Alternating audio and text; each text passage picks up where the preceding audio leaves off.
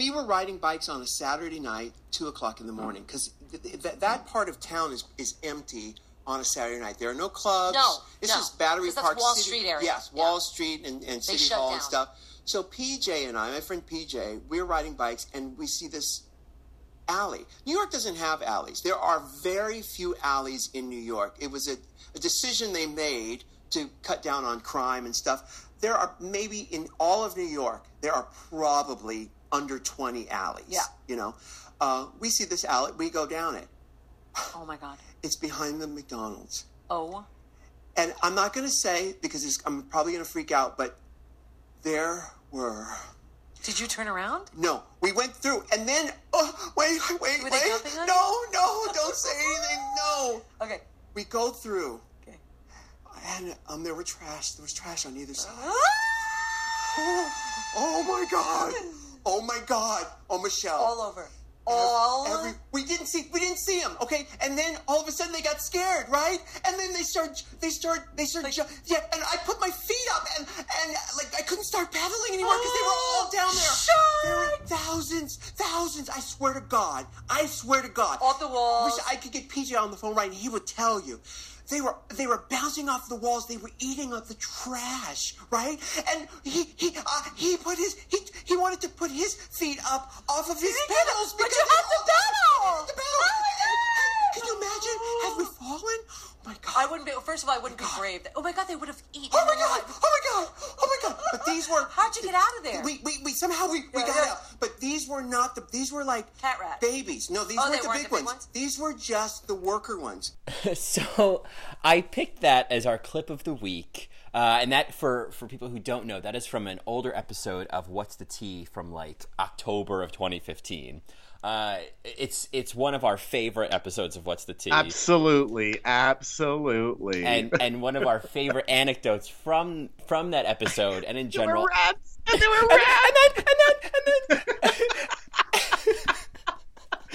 we needed to keep pedaling. What if we fell? And the reason I picked this... Oh, it was so visual. So visual. And so the reason I picked this is because obviously we're recording this on the weekend after the inauguration of our new president. And I would assume that most of our listeners are probably feeling similar to how we're feeling, not thrilled about it. And so I thought instead of... Yeah, to put it lightly. And so I thought... maybe this might be a nice little perk-me-up, a nice little kind of like diversion for some folks, including ourselves, who might be feeling this is a bit of a heavy weekend. So, Sure. Yeah. Well, and it makes me think of, like, what am I really afraid of? What am I afraid of? If Rue's afraid of rats and Michelle's afraid of falling, what am I afraid of? And, one of the things that I am absolutely, like, horrified by is cockroaches. And of course I live in the worst city to be horrified by cockroaches because obviously in New York it's like it comes with the territory, Mary, okay? Yeah. Girl, there's bugs, there's bugs. Girl, there's bugs. There's bugs. So of course, I don't just live in New York, I live in Brooklyn. And so most people don't know that there's Brooklyn cockroaches. Like there's like a Brooklyn-sized cockroach. It's really? Different. Yeah, it's different than like an East Village cockroach where they're, I think, just a little bit smaller. Brooklyn cockroaches are bigger. They have, water bugs have a little bit of a red tinge, and so there's water bugs. I honestly, when an exterminator or my landlord says, "Oh, they're just water bugs," I think that's just a euphemism. They're fucking cockroaches, okay? And so, I don't know, Colin. Is it okay if I share one of my stories about cockroaches? So long as it's not a story that I'm... No, I think I know... You are not involved. You are not involved. That's fine. I have my own bug stories. Maybe we'll share them at a different time. Okay. But yes, please share your own water bug story. Okay. So, I'm living in Brooklyn. It's my second apartment in here. I think this is back in 2011. And I'm sleeping. I have a one-bedroom apartment. It's really nice. Most people know I have a cat. He's orange. He's orange, pink, and white. He's got a really skinny tail. He's a really nice cat. Yeah. And so I'm sleeping. And, all of a sudden, it's obviously still late. It's still, sleep time, but I'm just kind of stirred and my eyes are closed, and I'm stirred because my cat is walking around on the bed around me, and I'm sleeping on my stomach, and my arms are at my sides, but like up, right? Like they're kind of like up, like I'm making a Y shape with my arms. That's an interesting position to sleep in. Well, it's not like total Y. It's kind of like I'm making a field goal shape. Okay. Like two L's, one is backwards, an L and a J, if you will. Yeah. And I'm sleeping like that on my stomach, and Ella is just kind of walking around me. I'm like, what is he doing? Oh God. Buddy. So I keep my eyes closed. I'm like, whatever. Then all of a sudden, I'm like, I feel Ella's tail brushing on my arm. And, I'm wearing a short sleeve shirt, so like my arm is exposed. I just feel his tail brushing against my arm. I'm thinking about his skinny tail. I'm like, that skinny tail. He's just like brushing. Yeah. And then all of a sudden I realize that it's not like a back and forth pattern, that it's just kind of going in one direction on my bicep. And I'm like, what's going on? And so all of a sudden, I open up my eyes, and there is a huge cockroach the size of I swear to God, the size of my palm. Oh, what? What? I swear to God, it was the size of my palm, and it was crawling on my bicep. I scream bloody murder. I jump out of the bed. I'm like, what the fuck? And Ella is just going crazy, trying to wake me up, telling me that there's a huge cockroach crawling on me. And I'm like, this is not happening. And so I'm screaming. The cockroach then scurries behind the bed. I'm poor, so I don't have like a bed frame. I just have like a box spring and a mattress against the wall. And so I'm like, oh my God, do I have to move this bed? And so, immediately I go and find a shoe. Like, I think I'm going to kill it with a shoe. It's so big, there's no way I'm going to kill it with a shoe. So I'm like, you know what? I put the shoe down. I'm like, no.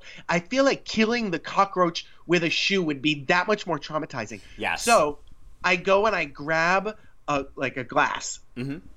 To be honest with you, I think it was a paper. It was a plastic cup. I had plastic cups because I just moved in, so I had plastic cups, and I go back into the bedroom, and I'm looking for this cockroach, and all of a sudden that sucker, like with the balls of steel, marches right towards me. I'm like, you fucking asshole. So then I cup it with the thing. I catch it.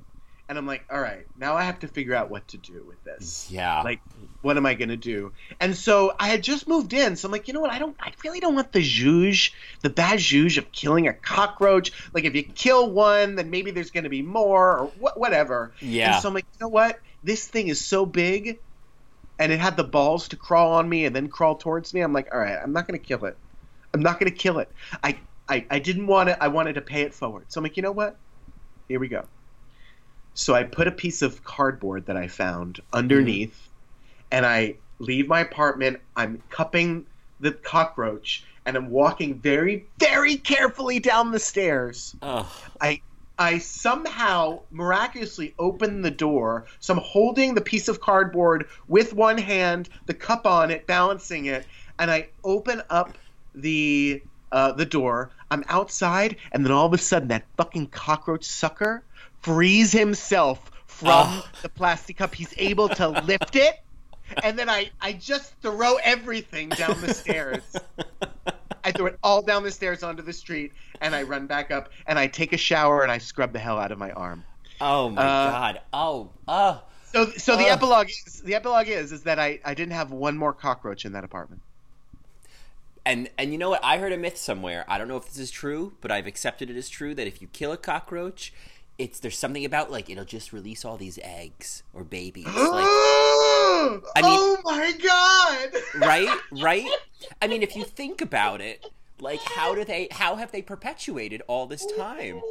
You know what I mean? Disgusting. I'm like my shoulders are in my earlobes right now. Like I can't even. Like I'm so cringed about this. All right. Let's change the subject. Let's talk about Drag Race. What are they listening to? Sorry about that, everybody. We had to get that out. Sorry. Yeah. Sorry. We're in very scary times. We're dealing with a cockroach as a president. It just felt appropriate. An orange cockroach. An orange cockroach. Yeah. So. For those who don't know, this is not a podcast all about, being dedicated to interactions with critters in New York City. This is, of course, another episode of All Right, Mary. All right, Mary. All Right, Mary, which is our podcast dedicated to all things Drag Race, the world of Drag Race, and the paradigm that RuPaul has created with this little TV show. And so today, the focus of our episode, we're going to continue on covering Season 6. And this week, we're going to be talking about the Queens of Talk. And I just have to say, we are going into not just a dark time in American history or, the future, but we are going into a dark time of Season 6 because we are in a 1-2 punch, the first of two of my least favorite episodes of this season. Oh, bummer. Yeah. All right, dark Season 6. I mean, you couldn't just run away with the season, Colin. There were episode after episode after episode, there was something awesome that happened. I know. And, it's the reason, I mean, there's nothing. There have been, I guess, worse challenges. Like, I don't know. I could think of other episodes that were, like, not as good in terms of having not a great lip sync or not great looks or not a great challenge. Yeah. This, and this had, obviously, we'll talk about it, had a great lip sync, great looks, blah, blah.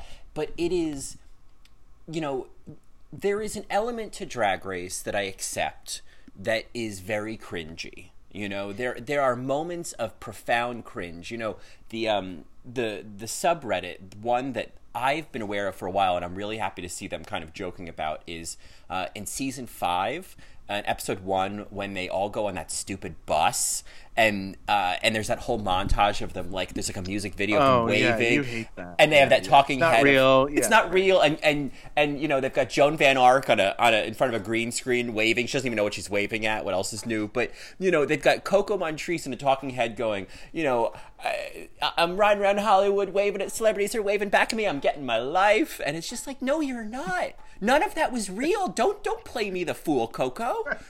So, so there is an element of cringe. There just is, and it is what it is. But this episode, there's something about it, and we'll get into it. I don't want to spoil what I think is the cringiest part, but there is definitely. No, I'm going to just say it. The Chaz Bono Courtney act like attraction thing is so uncomfortable to me, and not because he's trans. Let's just get that out of the way. It is so skeevy. It is so skeevy, and I never really picked that up until watching it this time. But he's just like, I've got a real thing for Australian women. It's like, stop. Yeah. He kind of was like, "Ooh, dirty old man." It was dirty. I was just like your grandmother is right here.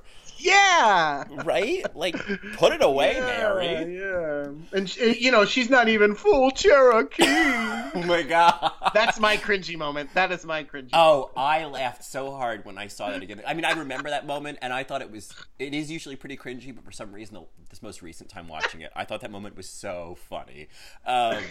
But maybe it was because Darienne's earring fell off and she was just falling apart at the seams. But we're getting ahead of I did. But we're getting ahead of ourselves. Before we jump in, I think the first things first, we want to say thank you for all of the awesome emails that we got in the last week. Oh, my God. I don't know what it was about last week. Maybe it was the inauguration, but we just were inundated with these amazing emails from people all over, and it was really nice. It felt really nice to connect with people and learn more about who's listening because, it's so one-sided, right? We're just kind of doing this, and is anybody out there? There. Right, and we don't know. So when the echo comes back, it feels really great because we know that there's nerds out there. We know that there's people that are thinking deeply about this show and that it's not just, sassy gay, shtick. It's there's a lot of important things going on with this television show. Yeah. So it's the feedback that we got from you all has been really great to know that you're also thinking deeply. So thank you so much. Yeah, that's really, I mean, we obviously we started this podcast, to queen out about our favorite TV show, but like to also have these like deep dive conversations about it because we feel like those details are there. We want to go to that level. We want to look at the show from that point of view, and it's so cool to have that reflected back from people. And so thank you guys. Thank you for your emails. I wonder if it's just because I mentioned our email address a couple of times in our last episode, which if you didn't catch it is allrightmarypodcast@gmail.com. And we'll wait, what was it? It's I believe it's allrightmarypodcast@gmail.com. That's allrightmarypodcast@gmail.com. Maybe it'll just kind of continue to multiply the more times I say it. But one of our Marys, one of our new Sister Marys. Sister Mary. I hope I'm pronouncing it correctly. Is Maya, Sister Mary Maya. She had sent us an email, and we were emailing back and forth, and I didn't get a chance to write back, but I thought we could just address her really great question in this episode of what our favorite part of the Drag Race season is in general. Typical season right and things right that happen. Okay. Right, the things that kind of happen each season. And the one thing she mentioned that she loves when they de-drag for the first time, like we've gotten to evaluate them all as queens and now we get to like check them out as boys. And it is like that's a really fun moment because you're like, okay, now I'm gonna like you're getting to know them again because you're gonna see them just as much in drag as out of drag. Right. Like Trinity K. Bonet and what's her face, Ginger Minge come to mind as like totally transforming. Yeah. It's and I just binged season 8, like Chi Chi DeVayne. It's just like just trade shows up. It's really. And so it got me thinking of like what my favorite moments of a season are. And I mean, it didn't take me long. My 2 favorite elements of a Drag Race season are really every episode right after RuPaul announces what the runway theme is going to be, and when then they kind of like cut to that part of the stage when they come out. And you know this because we've watched Drag Race together many times. I always say out loud, looks. It's like looks. Yeah, it's like an incantation. I'm summoning the looks.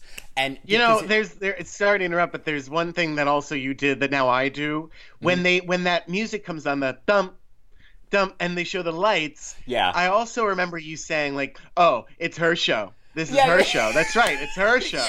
It's her show." And then RuPaul comes out, and it's like, okay, oh, it's her show. That's right. It's time for her.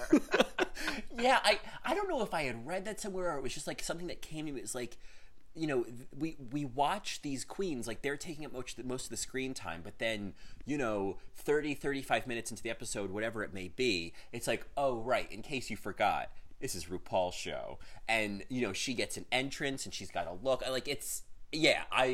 All of that is very exciting because I know the looks are coming.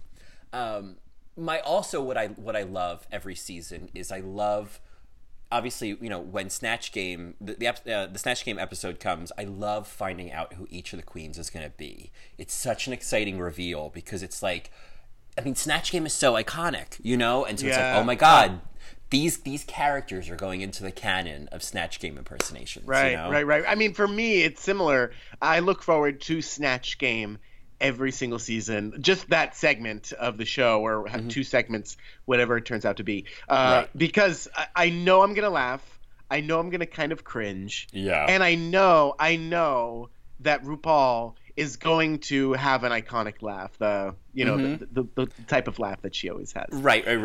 So yeah, for me, it's definitely Snatch Game.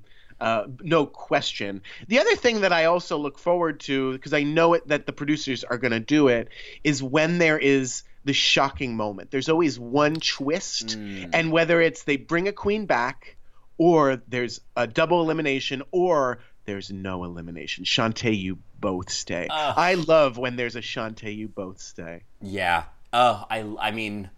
Yes, I mean, it's one of my favorite Drag Race quotes is RuPaul talking through tears. Shantae, you both stay. I love that. I love that. Yes. Snatch Game, we all know this. Like, that's the turning point in the season. That's when we see who rises to the top. And then you see the riffraff, Yeah. I mean, it's really... And there are some exceptions. Again, I'm watching season 8 right now, and Naomi Smalls, obviously... brilliant.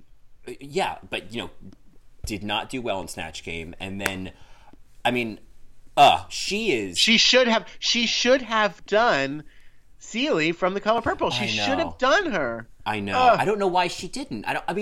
there's that whole thing with Snatch Game where they can't play characters; they have to play people. The actor, right?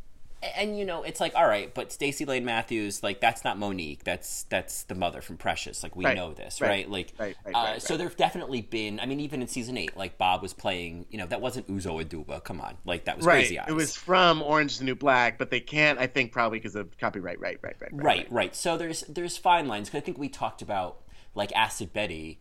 She was going to play that character from American Horror Story. The I can't think of her name now. I'll look it up. Yeah, you look it up. But obviously, it's a copywritten character. She couldn't do it. And I think Max in season 7 was going to play Miranda Sings, which is strange because they should have just said, "Oh, I'm being Colleen Ballinger," which is just the performer's name. But I also think. I think some of that's shady producers, honestly. Like, they're like, no, you're not slated to go much further, so you can't do that character. Right. Pepper. Yeah. So, yes. So, Sister Mary Maya, thank you for the very thoughtful question and getting us talking about Snatch Game. And, and again, if you have questions you want answered on the podcast, if you want to share your thoughts, share your favorite parts of a Drag Race season, in case you missed it before, I may not have mentioned, our email address is allrightmarypodcast@gmail.com. Great. And with that, I would like to move on to another segment. I have, sometimes come out with these, sometimes not. But I would like to challenge you with some RuPaul's Drag Race trivia. Oh, work. I haven't had to do trivia in a while. I love to challenge you. My goal is to stump you, and I think I'm going to stump you. All right, Mary. I'm fairly certain, although, maybe not. So because of this episode, being so soupy with Paula Abdul. We haven't even gotten into that. Yeah, we haven't even gotten into that. I would... Here, are you ready for RuPaul's Drag Race trivia? Girl, stay ready. You ain't got to get ready. Okay. It's one question with multiple parts, okay? Okay, yeah. Name all of the Paula Abdul songs lip-sunk on the show. Oh, man. And then B, who lip-sunk. Okay, this is gonna be... I have to hope that there's nothing from season 1. Is it lip-sunk or lip-synced? Please email and let us know. Yeah, no idea. I would assume it's lip-synced, but, whatever. Okay, Paula Abdul. I mean, obviously, Vibology, Adore, and Trinity. TKB. Okay, so, oh god, I feel like... Start with the songs. That's a good place to start. Okay, well, let's see. How many Paula Abdul songs do I know? I'm trying to think of that one with the music video with the animated cat. What was that? That was like her most popular one. Oh my god. I'm not limber for this. I need to stretch. Because I feel like I'm picturing Raja and Carmen in season 3 doing a Paula Abdul song. Yes, and it was oh god, why am I blanking on her? Like Straight Up. Yes, Straight Up, right? Yeah, Straight Up. I was like, what is the name of that song? Okay, so Raja and Carmen did Straight Up in season 3. I'm gonna just trust there wasn't anything from season 2. I can't think of. And then season 4, Paula Abdul. Why am I singing Straight Up in my head? I already covered that one. No, okay, so I'm actually gonna just say there's no season 4, and I'm gonna suggest that it was season 5, Coco and Alyssa. Wasn't that Paula Abdul? Oh fuck, but I can't think of the song. All I can think of is Coco waving those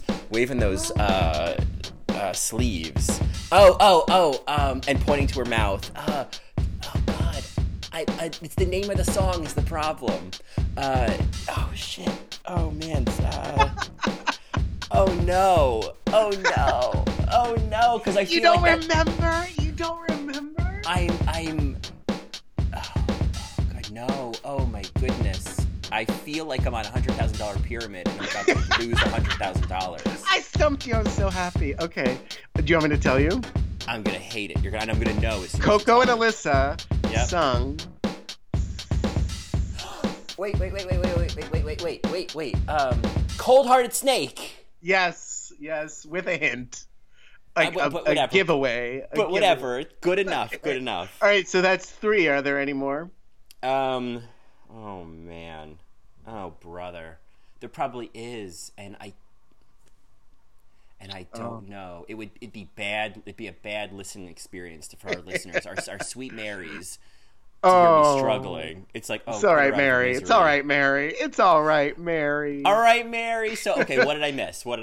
You missed Opposites Attract, which is the cartoon one that you were talking about earlier. Oh. And it was... Wait. Maybe I could tell you when Opposites Attract was done. Since I couldn't think of the song, maybe I could at least come up with who did the lip sync to it. Oh, I can't. I can't. All Stars 1. Oh.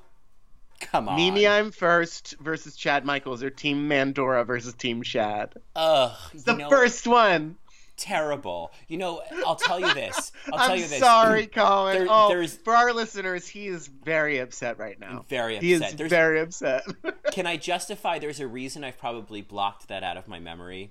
There is not only some terrible kind of, 90s dancing from Chad at one point it's like some version of Running Man I can't get into, but I believe Mimi I'm First does some air guitar, which is a criminal offense in my book. So to be fair, I think she does air guitar on her leg or something, so I blocked it out of my memory for very specific reasons to get on with my life. So I think that's my justification for why I couldn't remember that one. All right, well, fair. Well done. Yeah. All right, I'll take what I got. I'll take my concessions, my consolation prize, and go home with it. All right, well, now that I've been thoroughly humbled, let's get into the recap. Now that my spirits have been crushed, let's go back to the workroom after Laganja's elimination. Finally, she left a very brief message on the mirror, just XOXO, Ganja. And, they kind of read her a little bit like, oh, she didn't really leave much of a message. But Trinity does make a good point. She's like, yeah, well, I mean, she kind of left feeling like everybody hated her. So what is she going to do, Yeah, and ended terribly. Yeah, I mean, they all kind of recognized that was, not the... I mean, they say that in the Untucked. We probably could have handled this better. This really wasn't the best way things could have gone. Adore acknowledges that she maybe didn't want to go out like this. But it is what it is, and Laganja is gone. And of course they shift. There was an interesting moment they shifted where, I think Joslyn kind of says something about to Bianca about how she won the challenge, and Bianca has that thing about I know I took your moment, and to Trinity, and there was an interesting level of self-awareness. It got me thinking about. We've probably talked about this in the past, that as the seasons go on, the queens get a little bit more self-aware about the structure of the show, right? Oh, sure. And there was an element of them recognizing, and maybe I'm reading into this because I feel like this was an awareness that I would expect from the season 8 girls of I think Ben says something about this was Trinity's moment to shine and you won, Bianca. And there was an element of they get the storylines, you know what I mean? Yeah, and they recognize kind of what's supposed to happen at certain points. Well, and not to be self-referential, but they kind of or Laganja kind of opened up Pandora's box when she said this was my moment, in kind of referencing that she knows that each queen kind of gets a moment in the Untucked. Yep. And she kind of opened that up and was like, you took my moment. This was supposed to be my moment. Yeah. And so I think by them referring to that and kind of poking fun at that, it kind of fits with the brand of the show, that it's totally aware of itself, that it is camp, that it is, not real.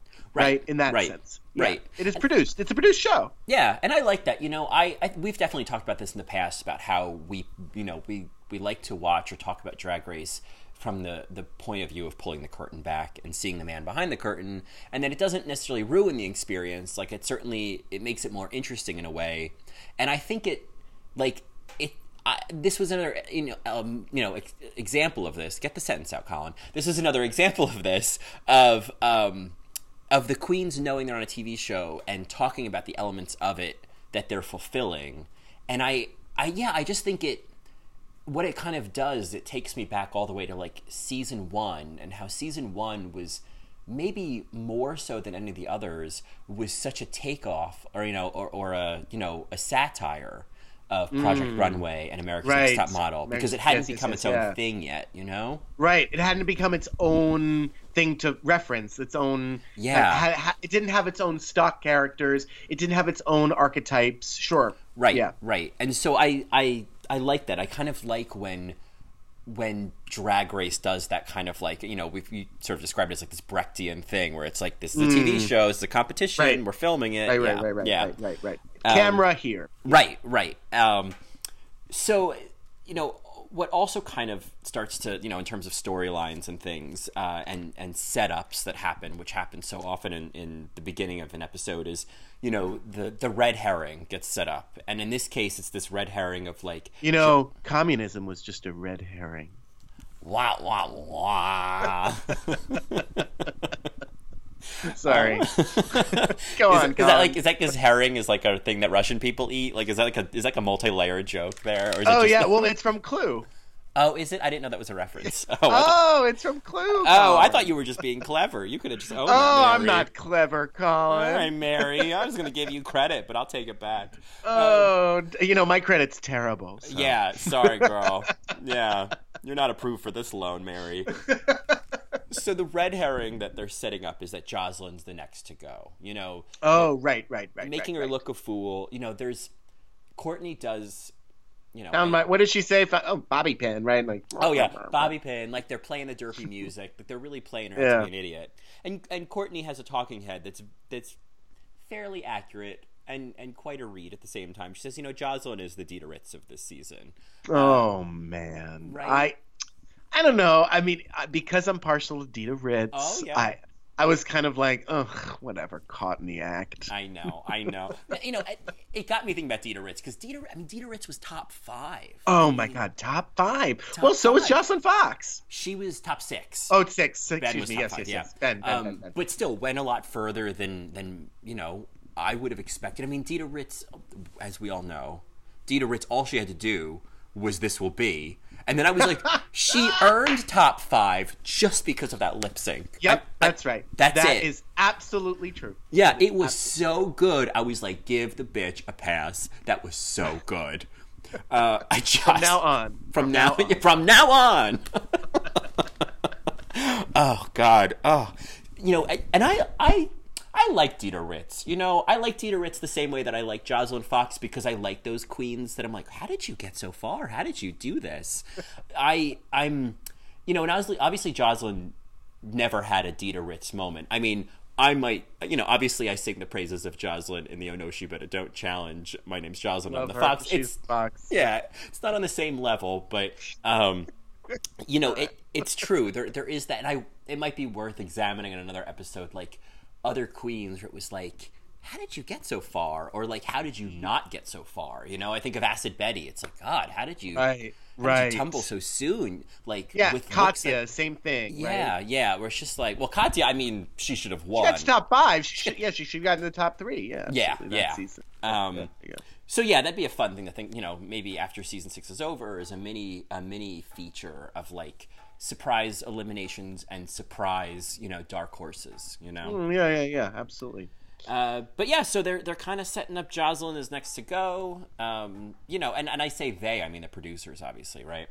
And then we cut to the opening credits, which are most notable because it is our first indication of what we're about to experience later on, which is the magic of Paula Abdul at the judges' table. Paula Abdul serving bowl, serving spoon. Campbell's realness. Alphabet realness. X's and O's. Oh, all the way. So one time, sorry. Sweet and sour. For our loyal Marys, our very first episode, we talked about this. We talked about this episode because we talked about this lip sync. And we talked about Paula Abdul, and she is. I mean, I don't want to spoil it because it's just such a great moment, and I've been waiting all season to get to it. But her reaction to the Viabology lip sync, I mean, in my mind, it's like it's just soup sloshing out of the bowl onto the. She's just a mess. A mess. She just is slopped out. I think that she is holding it together, spilling onto the floor. Yeah. Drip, drip, drip. Yeah. She is just keeping keeping herself together by a wing and a prayer. And knowing that, watching it again, she's a delight every moment to watch in this episode. So we get to the next day in the workroom, and the first note that I have is that, and I didn't notice this ever before until watching it recently, that RuPaul shows up. You know, he always shows up in those Klein Epstein and Parker suits or whatever it is, and he shows up. Nice reference, Mary. Well, you know, you gotta give credit where credit's due. Fashionista over here. Yeah, oh yeah, right. That's me. You know, Maxinista. Ru shows up in this brown and orange, like corduroy or suede something suit. And it immediately reminds me of, do you remember from season 4, Latrice had this, Santino called it a Rent-A-Center couch. It was this, do you remember it? I don't remember. I think it was like the Frock Your Vote challenge, the runway from that episode. It was this big brown and orange upholstered dress that she was wearing. Do you remember that? No. Oh, well, this suit felt like an unfortunate homage to that dress. So Ru, I normally have no problem with the suits he shows up in. I think there was one. I'm looking at it right now. I see it. You see it? Oh yeah. Man, so it's gold. Oh, she's carrying the dog, right? No. That's from the bitch ball. Oh, the bitch ball. No, it was like 2 episodes earlier or something. It was something she brought. Okay. Yeah, and it was a fair point, Santino. So this suit reminded me a bit of that. I see. So Ru shows up looking like that, and announces the mini challenge, Hung Man. Which Hung Man. Oh, well, I kind of like this mini challenge only because I really like word games and guessing games. That was fun. And I love Wheel of Fortune. I love Wheel of Fortune. Sure. The one thing that I missed that I think could have made it a little bit more campy and a little bit more Wheel of Fortune is that if they yelled the answer, how people do on Wheel of Fortune, they're like T. Yeah. Sorry. Yeah, totally. Yeah. I mean, I always have these I'd like to solve. I'd like to solve. It's not like Pat Sajak is like, I'm right here. You have a microphone, that? Yeah, you don't have to yell. You don't have to. Vanna knows they're going to light up. She doesn't need. It's fine. Easiest fucking job in the world. So, and obviously, we've talked about this in the past too. Of these mini challenges are they're just sponsored opportunities. Oh, sure, scruff. Yeah, and this is just a scruff sponsored opportunity. Yeah. I did appreciate the variation of body types. Yes, I had the same note that there was some variation. Very scruff sponsored in that sense. There were some hairy guys. Yep. There were some thicker guys, which I enjoyed. It was nice. Yeah, there was the one guy in the purple with a little bit of love handles, and I was like, yes. And that's exactly who I'm thinking about. I'm like, oh my god, oh my god. Yeah, that one that was the one I was most excited about. I was like, yes.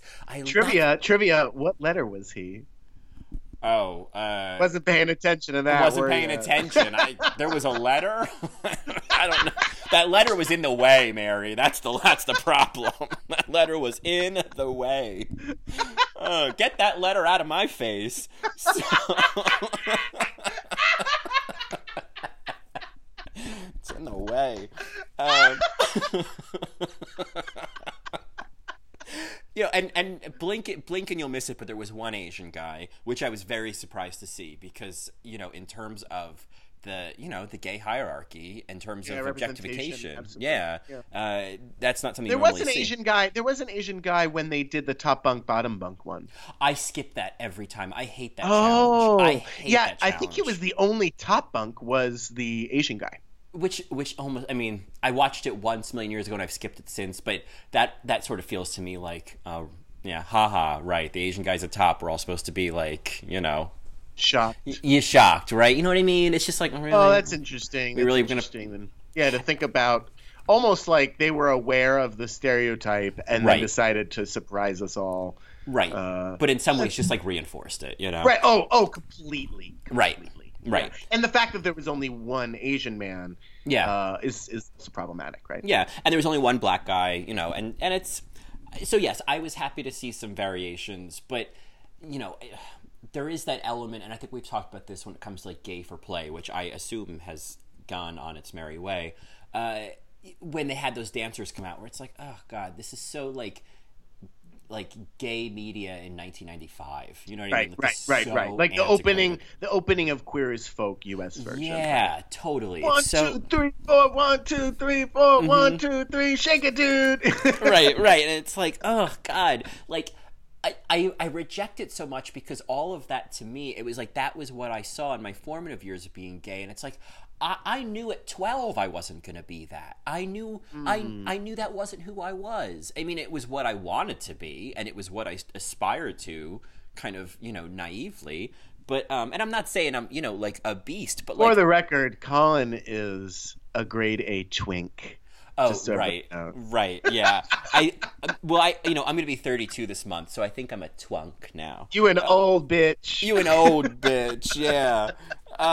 Yeah. No, I mean, I feel like the guy in the purple with the slight love handles, like that to me is an ideal. That's gorgeous. Yeah, whether it be on my body or on my face, that's my ideal. Yeah. Somebody that's serving you love handles and French fries at the same time. Right. You know? I'm just looking for something to hold on to, girl. Yeah. Well, you know, it reminds me. You know, it turns me on because I'm like, okay, I could eat pizza and French fries in front of you. Yeah. And I don't. Or with you. You know. Right. Which I right. Like. Yeah. And I would have no discomfort taking my shirt off because it'd be like, equal playing field, great, you know. Yeah. Where if it's like a guy who's like, you know, that classic, like, you know, like Chelsea, you know, Muscle Mary, it's like, all right, well, let's just like turn the lights off and like go lay down on your stomach and I'll take my shirt off, you know what I mean? It's like oh shit, very vivid, Colin. Very vivid. Yeah. You know, I mean, I'm not going to knock you out of bed if you take care of your body. Absolutely not. But just because you have some extra loving does not mean that you don't take care of your body. Right. I think that's also the point. Right. Well, and I think it's because, and because there's that thing where it's like, oh, well, now you're shaming people who have bodies like that. It's like, no, I'm not. But like 6-pack abs, I mean, that's genetics as much as it's like, you know, hard work at the gym. Yeah. And it's largely unattainable for many people, you know? And so when you perpetuate that as this is what all gay men look like, it's like, well, you know, there's all of us over here who the Ginger Minges of the world, you know. Right, you know, and you know, not, and even less than that, you know what I mean? Even the less. Oh, okay. Right. It doesn't make all the Stacey Lane Matthews. Okay, so it's kind of like the maybe the Bobs. The Bobs of the world. All I can think of is like Sasha Bell. I'm like, well, could there be a more obscure reference? You know? You know who it reminds me of? Layla McQueen. Layla McQueen was a very thick but gorgeous boy. Right, and they were all lusting after her. See, there we go. That's a great example. When they showed, and Sister Mary Maya would appreciate this moment because that's when we first get to see the girls out of drag, and we get to see boy Layla, and you know he's walking around in a normal body in his little underpants, and they're all lusting after him, and I was like, this I like. This I like. I like that is something, and I think Thorgy even says I like those like short little husky guys. Yeah. And I'm like, yeah, I'm like, Thorgy, right? Call me. We live in the same borough. Right. TH Norgy and she feels incredible. So of course that whole game happens. I guess like Ben wins. Like the point of the win, I don't think it ever added up to anything. But the main challenge gets announced that the queens are going to be hosting their own version, their own talk shows, their own renditions of the RuPaul Show. Which I remember. I remember it existing when I was a kid. I remember being like, RuPaul's, there's this drag queen that has a talk show. Yeah. Yeah.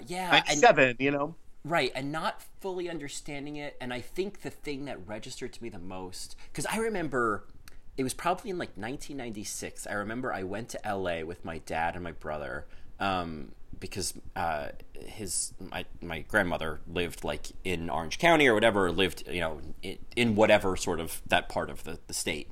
And we went to LA, and I remember we must have been in West Hollywood, and I remember seeing, and I was probably, so this was 96, I was like 11. And I remember seeing two drag queens like walk past us.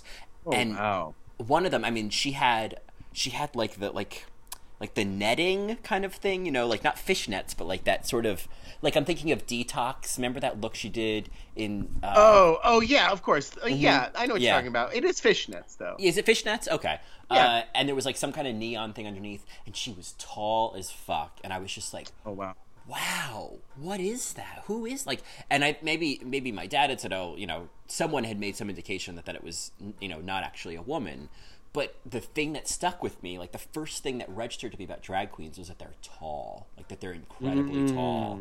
And so I think I connected that with RuPaul. It's like, God, RuPaul is like incredibly tall. She's like 7 feet in heels, you know? Right. So yes, when I think of the RuPaul show, I just think of this incredibly tall person, you know, Sure. and lots of colors, which I think RuPaul would appreciate because, you know, he always talks about like he likes colors, he likes dancing, you know, and so when I think you know, every color of the crayon box, yes, those are the details I think I think of when I think of the RuPaul show. Is just lots of bright colors. So so the queens are going to be doing their own versions, and they're going to be interviewing Chaz Bono and Georgia Holt, which is of course Cher's son and Cher's mother.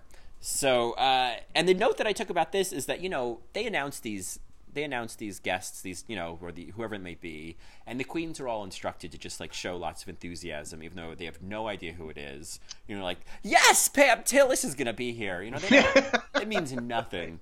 But to Joslyn's credit, I think she was the only one who genuinely knew who Georgia Holt was. Oh, sure, yeah. Was excited about it. So that was, you know, to her credit, yeah. Yeah, I'm always trying to give Joslyn credit, you know, because they're playing her the fool this episode.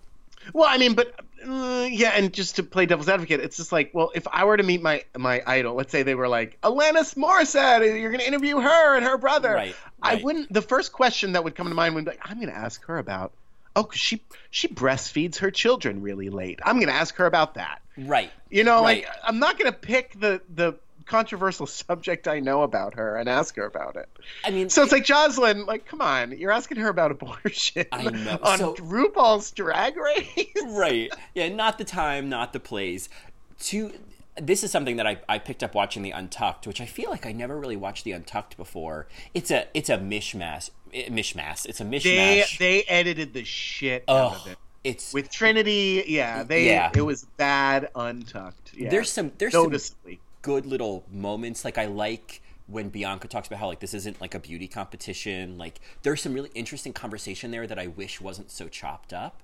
But sure. The one thing that I guess maybe Courtney gives Joslyn credit for, kind of like gives some airtime to, is like I guess Georgia Holt was very forthcoming about the whole abortion thing in this documentary that Joslyn had seen, and she was taking the cue that it was an open subject.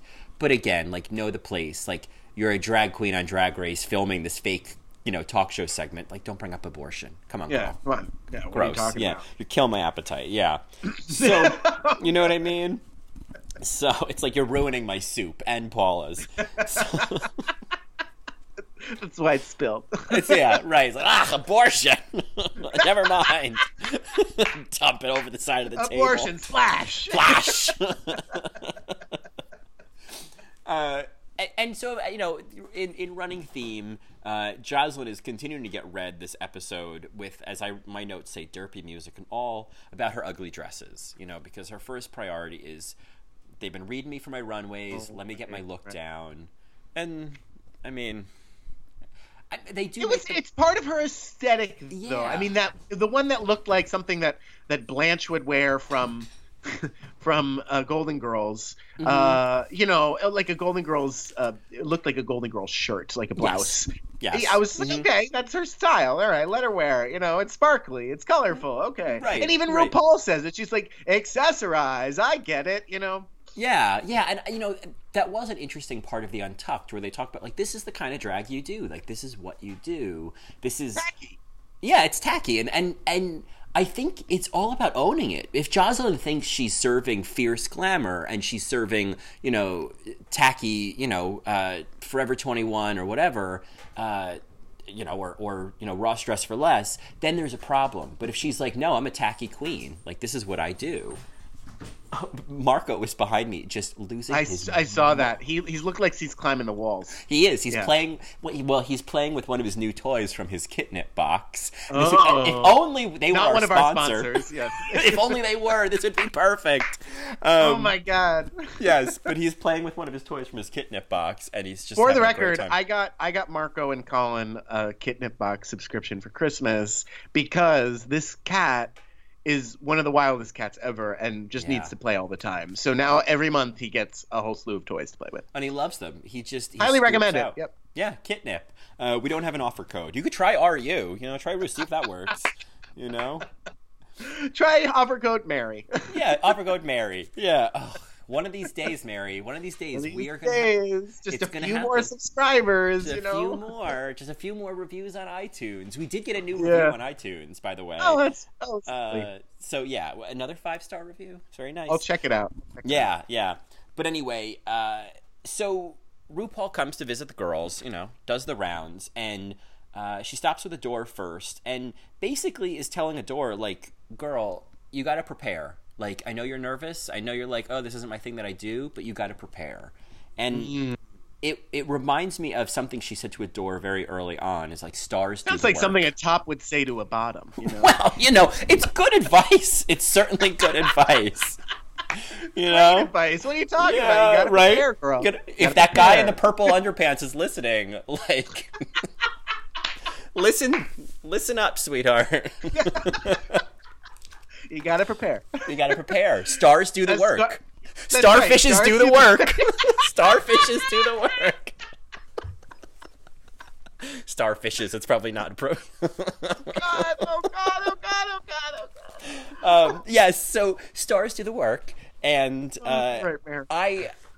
and this applies to both contexts we're talking about. I find it very frustrating when Adore is clearly not doing the work. You know what I mean? It's like, at this point, like, I'm finding her very frustrating in this season. And I did the first time I saw it. Like, she's just not getting it. And it's so surprising to me that she ends up being top 3 because she just, like, to me, it's like she had a good story. She's a young queen. I think that I understand why the producers went with Adore and created that story because there was the underdogness of Adore.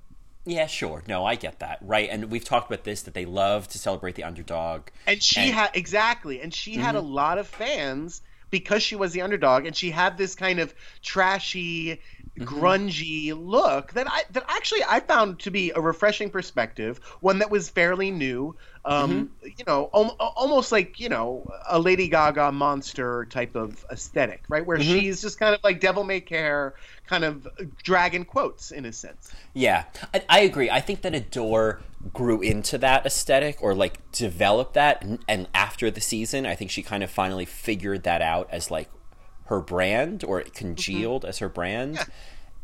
And so I see all of that, but it was like in the run of the season, it was like, oh my God, like, dude, like, stop. Like, and we see this when she films the clip. It's like she's pulling the same shit she was pulling during the comedy challenge. She's like, oh my God, I'm new, I'm nervous. It's like, stop doing that. Like, I wonder how edited that was, because I couldn't believe when she's like, honey, we were poor, we were starving, and she's like, oh my God, that's awesome. Like, did she really see that? Right. That to me, she was very nervous, completely unaware, and not listening, right? Which is the sign of any young person who doesn't listen. Right, who's nervous and not paying attention and is just trying to get through it. Yeah. Yeah. So, I mean, I think, though, that it's, I think that advice, and I think that idea of, like, stars do the work, like, I think that's great advice. And I don't know. You have to put in the work. You have to do it. You have to prepare. Absolutely. You can't just show up and rely on charm. Like, it's just yeah, exactly. One of my colleagues gave me some really great advice. I don't know if I've ever mentioned this, but I'm a conductor, and they said to me, they're like, the worst thing that you can do is wing a rehearsal. Even if you end up winging the rehearsal, like, you still have to prepare, because you just have to show up. You have to show up knowing your stuff, because if you don't, then people aren't going to believe you. Right. And I feel like with Adore, it's like she keeps coming to the plate. This, Olympics of drag, unprepared. Like, I don't believe you. I just don't believe that you're really into this, or that this is something that you're committed to. Yeah, I think that's a big part of it. It's like, I just am not buying that you're really committed to this, and you keep saying, like, I know I can do better, like, I really want this. And I'm like, well, okay, but, like, you're being spoon-fed not only second chances, but the exact information that you need in order to, like, do better. Like, you're being given the exact advice and the time to do it. And it's, it's frustrating to see, but I think it, that's why she lip syncs, this episode. That's why. So Ru moves on to Joslyn, and I don't know if you noticed this, but I most recently noticed. Did you notice that when she starts to talk, she goes, Joslyn, and it's like, oh, did you try to call her Gia, girl? Did you forget?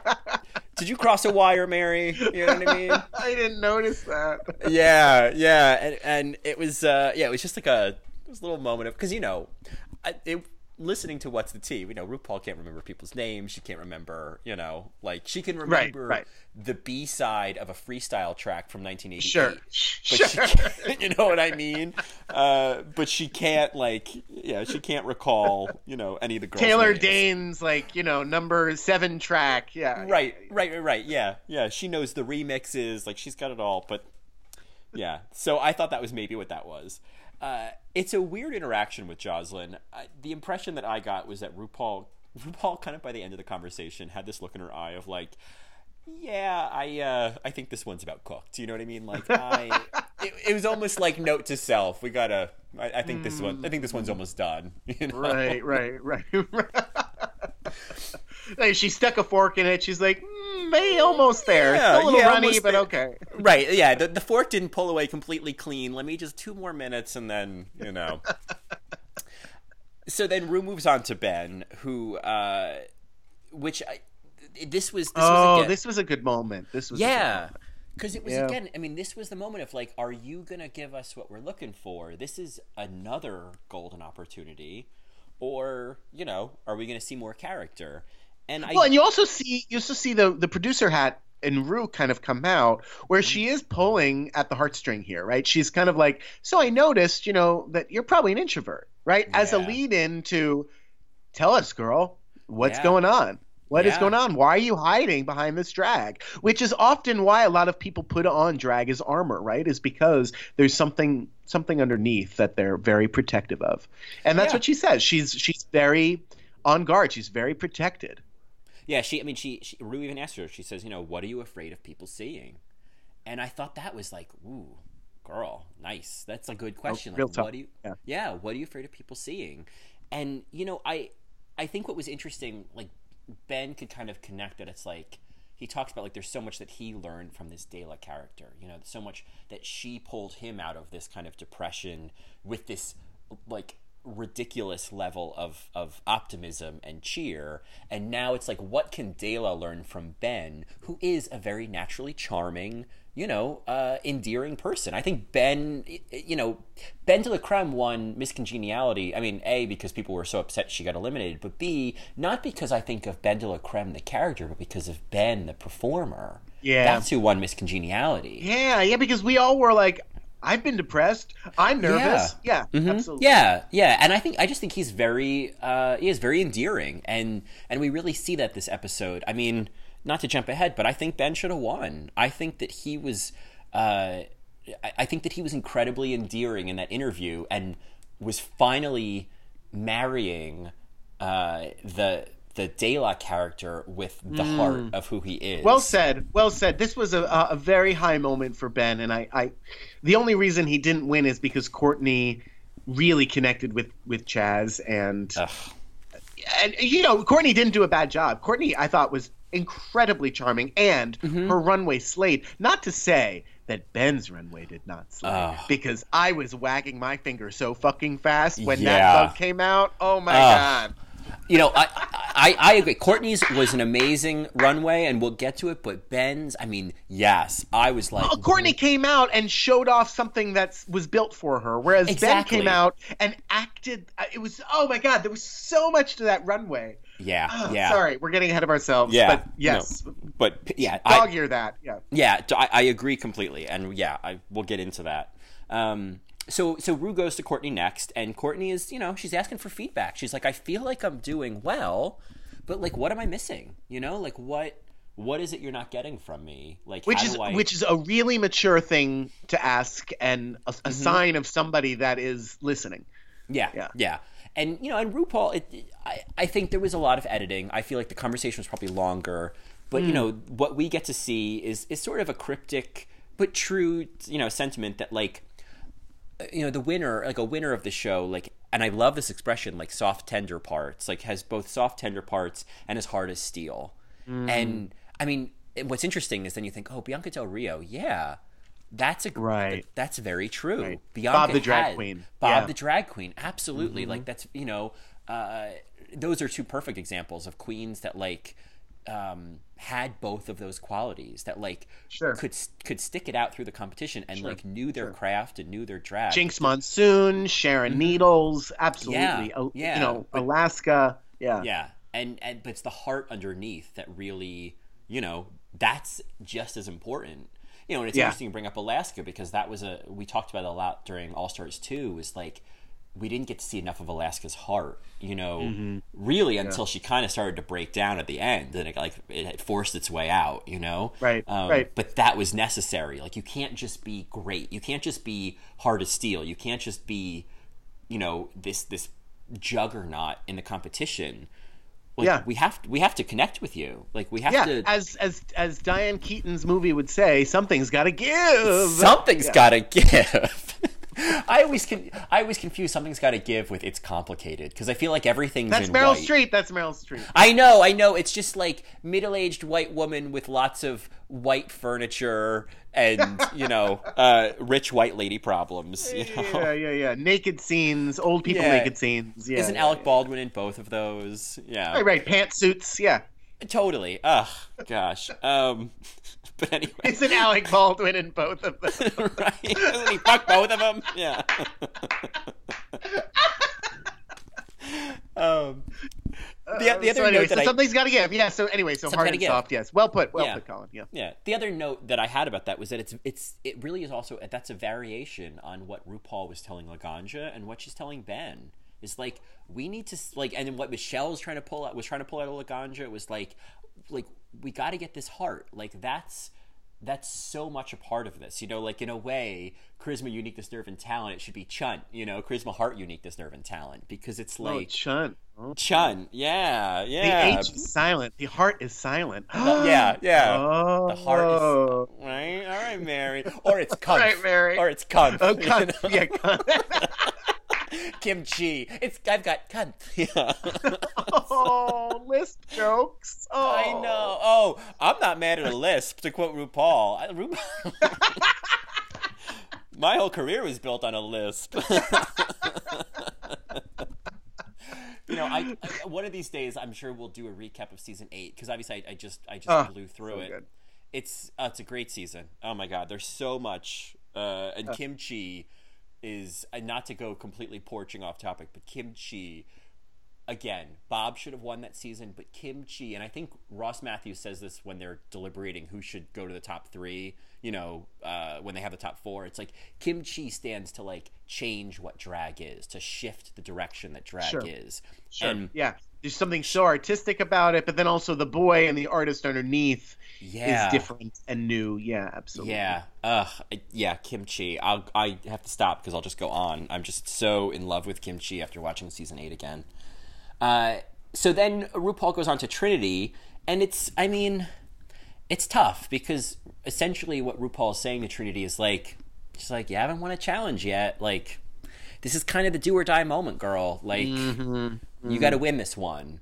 And it's unfortunate because, this was certainly not in Trinity's wheelhouse, but if Trinity, and I've said this before, if Trinity was at least safe this episode, she would have beat Darienne for top 4.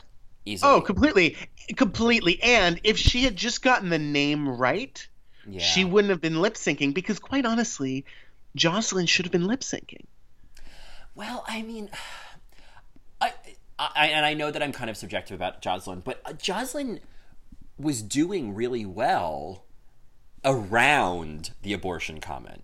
Like, she was a lot more engaging. She was able to kind of like bring up specific. She mentioned one of George's tracks and was like, right. Okay. Well, what about Darienne then? Yeah, I mean, they did not like Darienne at all. No. I mean, Darienne. Yeah, it's possible. Like, because Darienne was kind of a mess, and we'll get to that. But if Trinity, if she managed to just be safe, she would have killed the next two challenges, because they were design challenges, you know? And right. Oh my God. Yeah. Anyway, okay. Yeah. So anyway. TKB kind of, you know, has to step up her game, and RuPaul's calling it out. Yeah. Right. So the one thing before we get into the actual part of the episode where they're filming their segments is I really enjoyed, and I really enjoyed the interaction between like Courtney and Ben and Joslyn, where, you know, Courtney's kind of like, she's almost asking like, am I relatable? Like, I know I'm kind of Stepfordy. Like, what's like, just try. And it's interesting because it's like she's talking to Ben, who's, you know, Courtney's this, you know, meditating, manifesting, you know, free spirit. Oh, you know, she's like, my life is generally pretty carefree, and she's talking to Ben, who's like, well, yeah, I've battled depression, you know, the opposite. and I just loved the line where Courtney's talking about how, you know, how good her life is, and Ben's like, see, I'm already alienated right now talking to you, and I like. And I just felt like that was such a perfect example of really the Courtney problem. I mean, because and the West Hollywood problem too, right? Totally, the West Hollywood problem, the Courtney problem.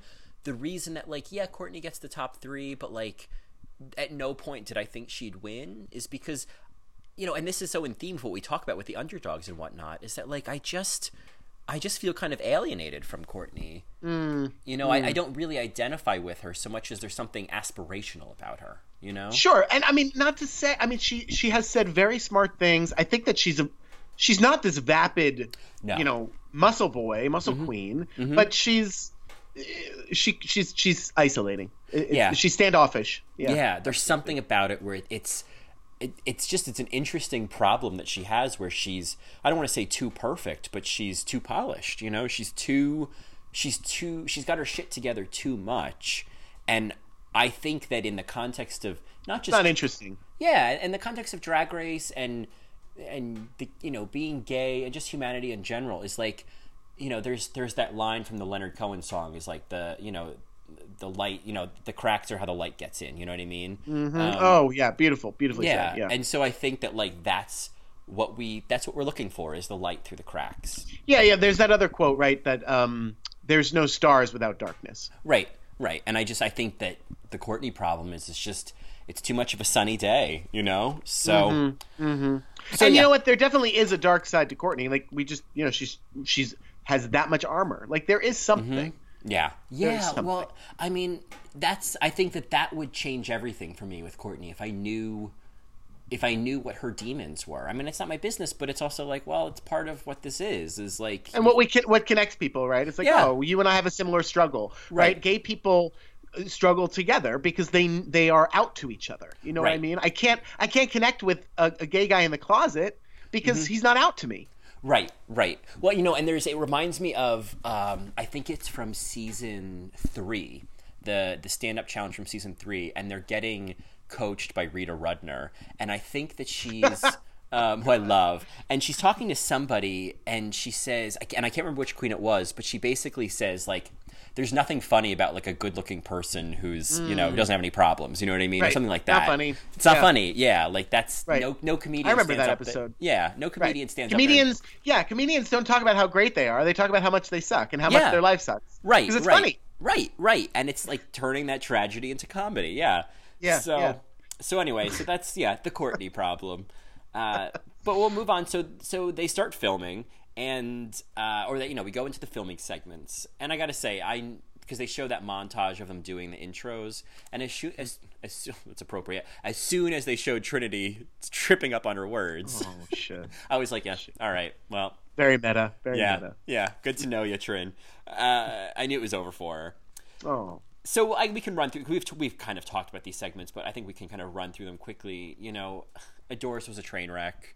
Yeah, I still can't believe that she wasn't listening to what Georgia was saying. Georgia just wanted her to know it was during the Depression. She's like, honey, we were very young. We were very poor. It was there was nothing glamorous about it. She's like, oh, yeah, that's great. I don't know what to tell you. It was during the Depression. Like, my parents committed suicide. Party. Right. Yeah. So it really... I eat shit for breakfast. Oh, that's so cool. I love pizza. Oh my god. And so then, you know, we didn't see Ru talking to Bianca. So when we see Bianca filming, I mean, oh yeah, the only problem is that she doesn't interview Cher's mom. Yeah, and it all feels a little. It's definitely. I mean, Bianca's obviously fantastic this season.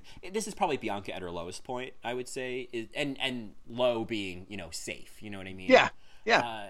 And Santino actually makes a very good point during the critiques later. He says, I think that kind of comes with being a nightlife celebrity. Or, you're not really looking to hear anybody's response when you're asking them questions on stage. You know? Mm-hmm. Yeah. I thought that was a very apt critique, and I think that was very true of what we saw in Bianca's segment. But there's one good thing Santino brought to the show. Yeah, there you go, Santino. I'll give you that. I'm sorry, Nina. I'm sorry. So then, Trinity's segment, it was very uncomfortable. It really was. The Chad issue was strange, but I also feel at the same time that we just saw, Chaz talking about how he's trying to throw Bianca opportunities to bring Georgia into the conversation, but it's at no point no one wanted to Yeah, they were probably instructed not to. Yeah. Help them at all, which I just think is so unnatural. Yeah. It's so forced. It's like, girl, if you're saying my name wrong, I'm going to correct you. Right. It really, I mean, I just felt like that was kind of an unnecessary thing. And he could have made a joke after that. Right. They could have riffed off of the name getting wrong, and it could, I don't know. Right. It was unfortunate. Yeah. And then there was, I mean, this was really editing, but there was that clip of Trinity nervously laughing at one point, right. and it was like, oh, right. Oh, terrible editing. Yeah. That summed it up. Vicious. Yeah, vicious. Yeah. And then we move on to Courtney, who does really well. I think what I appreciated about Courtney's was she was very relaxed. She wasn't, whereas Adore was the volume was frenetic. Too loud. Yeah. Courtney was very relaxed. I think Michelle says later in the critiques that she felt like Courtney lost energy or lost steam. But I mean, I don't know if I saw that, but I did feel like she kept it pretty chill and human. And I think it obviously worked in her favor. But I think when Chaz was I love Australian women, I was just like, okay, this is uncomfortable. It's weird. Only because it just felt like a slimy guy hitting on a girl. And in a very kind of it was also kind of he was joking, because the joke is, well, that's not a woman, right? Right. It's also the joke. But it just felt. Yeah. It just. Yeah. I don't know. I don't know. Gender roles. I'm like, okay, don't push the gender roles. Come on. Right. Come on. This is a show challenging gender roles. Let's do this, Mary. Come on, Chaz. Why do you got to be a chauvinist too? It's yeah. Right. Yeah. Right. And then we move on to Darienne, who I just thought was a delightful mess. I'm sorry. I felt the same way about Adam saying the same thing to April Carrion. Oh, right. Yeah. You are gorgeous. I'm like, leave it alone, Mary. Right. Leave it alone. Get a room. Come on. What? Anyway. Yeah, it's almost like it's a subjectification that feels. It's different because he's gay, so it was okay, it wasn't as creepy as Chaz, who's straight. So it's different. Right. But yeah, there is that sense of there's, a quote unquote woman on stage, and it's like, yeah, there's that kind of like, there's that objectification thing that even we talk about with objectifying the guys in the, mini challenges. It's just, I don't know, objectification in general, I think. Right. A little cringy. It feels uncomfortable and cringy. Yeah. It's different when RuPaul's like, look at that ass. Like, that is like admiring. Right. It's admiring the craftsmanship of building a female body on your male body. Like, it's different. It doesn't feel. Or even when it's the boy ass, right? And it's Joslyn's ass. It's like, okay, it's just a little different. It's just a little different because it's RuPaul talking about this woman's ass. Yeah, there's something different about it. There's a difference between objectification and like celebrating somebody's body. Like there's which is obviously celebrating is different. Yeah, absolutely. Yeah, which I guess is something that's on everybody's minds. With the Women's March this weekend and all that. I think there's that sense of like how women are, the view of women and how they're being viewed and their bodies being viewed, and there's a difference between celebrating women and objectifying women. Yeah, absolutely. Yeah. So Darienne, again, is a delightful mess in her segment. I mean, she's sitting in this incredibly uncomfortable way. That earring falls off. Oh, it's so weird. Yeah, it was, and I think the editing was rough on that clip too. I mean, for example, Darienne would ask, "What didn't we see? What didn't we see?" Right? Mm-hmm. Darienne would ask certain questions, and like Chaz would just be like, "No." Like she's like, "Oh, is there anything you got from your mother or something?" He's like, "No." And I thought that was strange. It was like, I don't know. I mean, you can't tell if it's editing or what, but I kind of felt like, again, it's like you were so eager to like help Bianca out, but you're like stonewalling Darienne. Come on. And then, of course, there was that "Are you pure Cherokee" moment that I just... It's just like, oh, Darienne. You loved it. I loved it. I'm just kind of like, oh my God. Really, Darienne? I know. Oh my God. You know what it reminds me of is when... It's like when Jack did the impression of Cher in front of Cher on Will and Grace. It's like, you don't do that. Snap out of it, Right. Well, I guess when Ginger does the John Travolta impression when Olivia Newton-John was there. Oh God. It's like, it's just like, really? Sandy! Yeah. Yeah. So then we move on to Ben, who, again, we were talking about before, just, did really great. I thought that he finally connected the two and was really endearing and connected with both Georgia and Chaz in a really organic way. Like, there was something about where he jumped back and forth between them. He kind of would ask Georgia about something Chaz was doing. Right. I thought that was really impressive. The look was not good. I agree with Michelle that Ben looked rough in this clip. That, like, that dress, the hair, I was like, come on, girl. Mm-hmm. Yeah. And, like... Off, yeah. Well, and what was also weird about... The only thing that was weird about this clip was, like, Georgia kept saying, "Oh, it's very funny. Oh, that's very funny." And it's like, Ben's like, "Well, yeah, I'm trying to win a challenge here, girl. It better be funny." You know what I mean? It was just thank you. Yeah.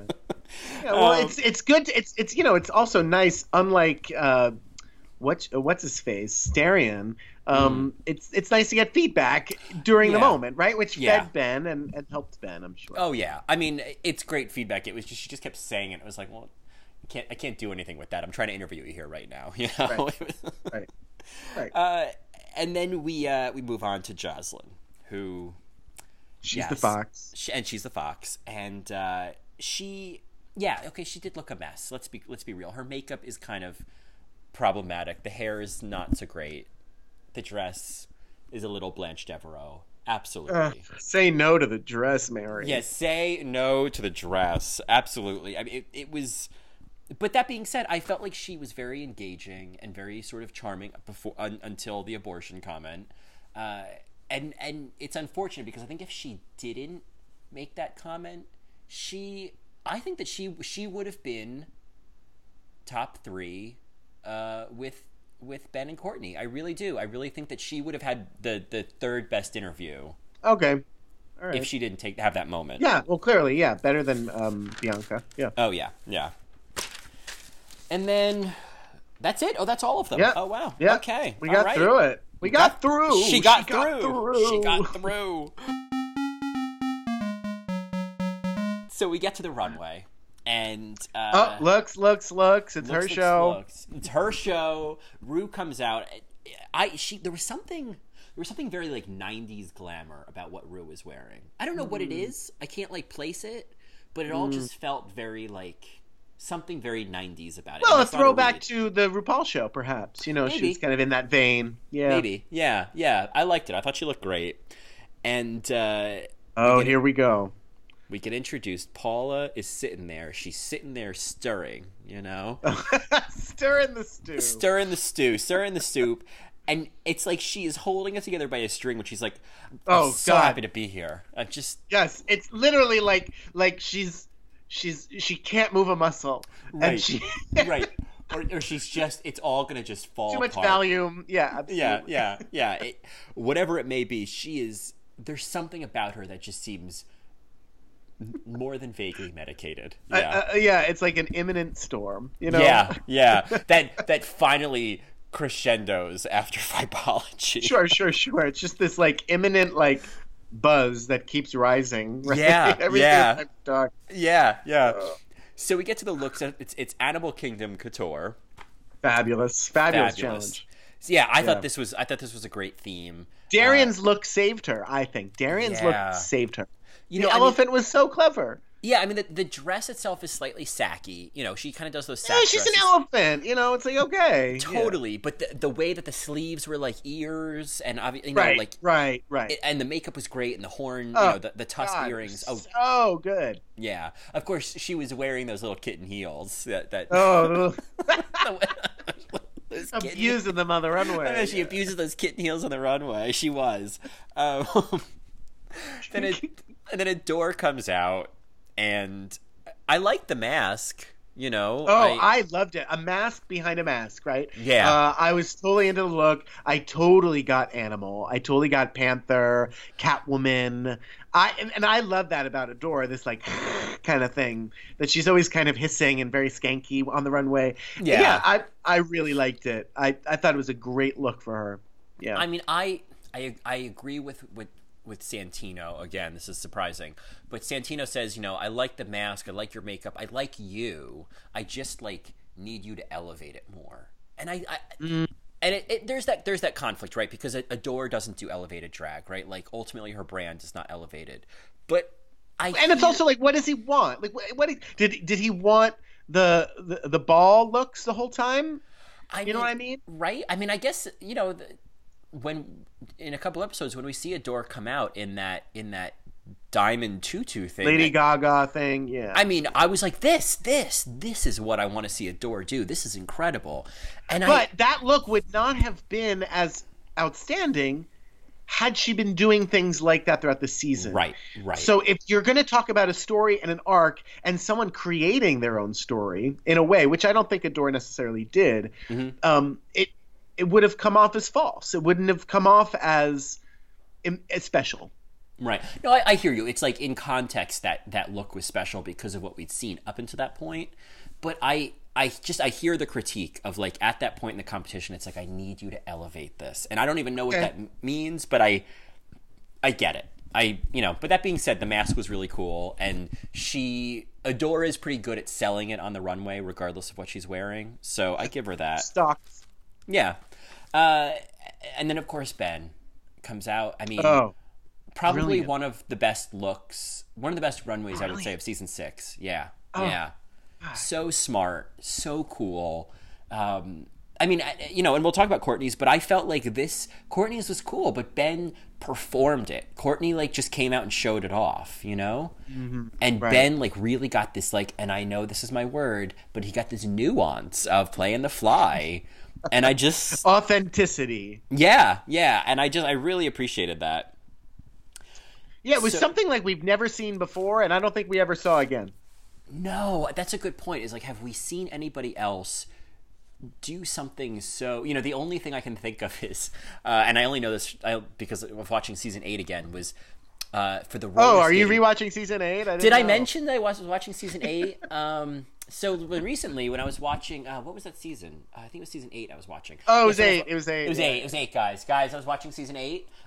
So when I was watching it, season 8, the roller skating challenge, Bob the drag queen was going to do this whole, like, transformer thing. Do you remember that? Right. He was going to, like, right, yeah. fall and turn into a car. It was going to be a hot mess, yeah. Oh, wait. This is a train wreck I can't wait to see. Yeah.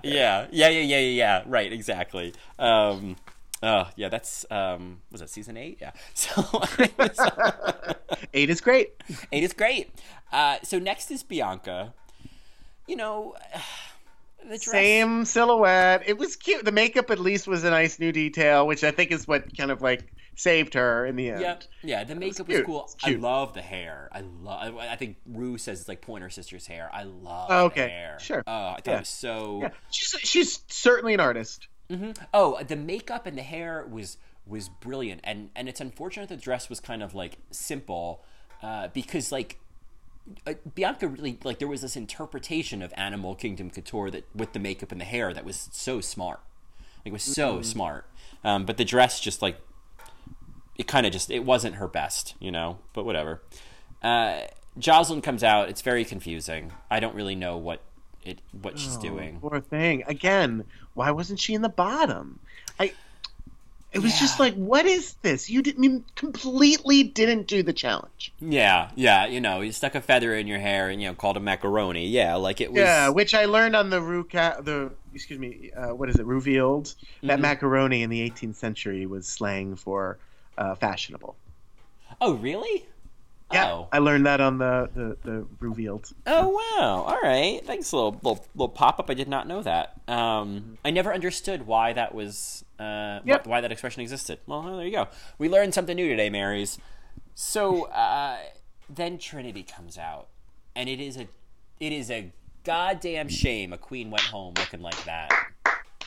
You know? The concept itself, too, that connected with her and her story, the city of the Phoenix, on the runway, she beat the fuck out of that face. Oh, my God. It was amazing. Again, one of the best looks of season 6. I mean, God, I mean, Trinity, I will give her this. Man, she went out with a bang. She really did. I mean, to look that good, and the lip sync, we'll get to it, she was great. You know, like, this look was amazing. And I'm thinking of all of Trinity's looks. Where, like, you know, trying to think of all of Trinity's looks. Where does this fall? Is this the best Trinity look we saw all season? The Cher look was great. When she was doing "Oh No, She Better Don't," when she was kind of the Anita Baker look. Yeah. And then also the Orange Crush look I loved. Oh, sure. Yeah, but there's something about, like, she was impeccable on the runway the whole season, but this was like next level. This wasn't was theatrical. This was wow moment. Absolutely. I mean, it's so much detail, amazing makeup. Because, like, you could, like, I don't know if she made this look. I know she makes everything. I'd give her credit if she did. She made it. But even if she didn't, the makeup was just like phenomenal. Oh my God. Yeah, she did that for this runway. Oh my God. Yeah. Talk about a clutch player. Yeah, anyway. yeah. She really looked fantastic. And then Courtney comes out, and as we've talked about, like, you know, it's a really cool look that she bought, you know, from somebody and brought it to Drag Race, you know? Right. That's what happened. Yeah.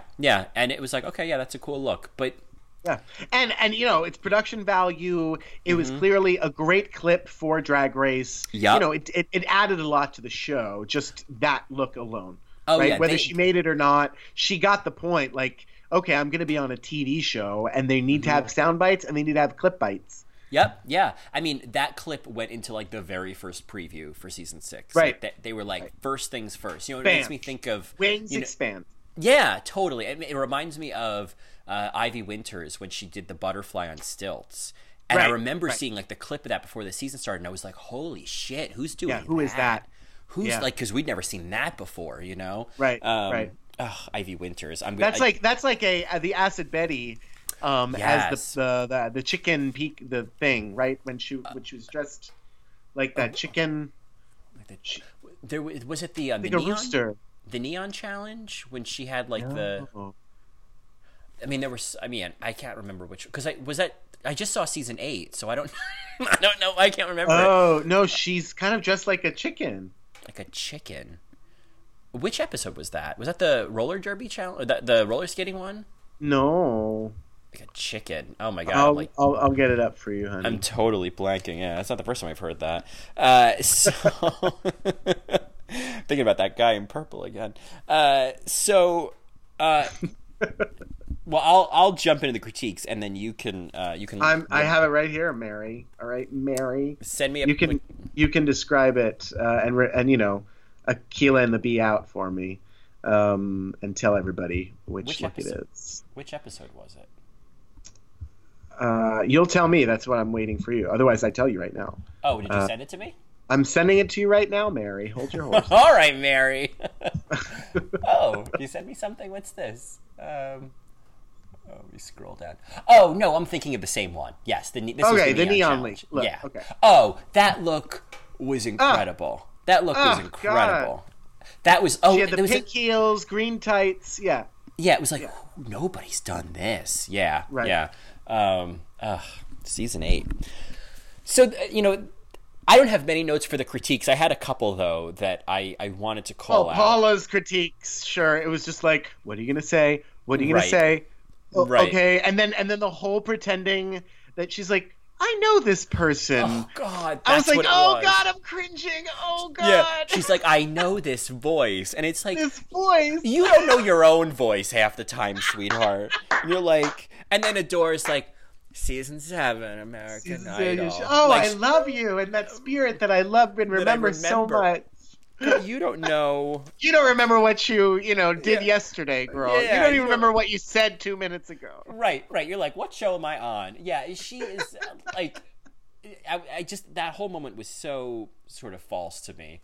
Of course. Yeah. And she thought that she was getting the better of all of us. It's like, Paula, oh my God. Yeah, oh, yeah. I'm not. It's like when a drunk person is trying to show you that they're sober. Right. Which is exactly what Paul's trying to do the entire time.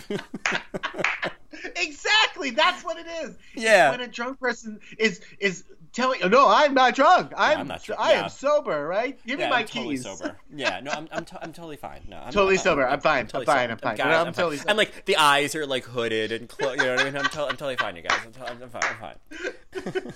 I have been that girl. No one buys it.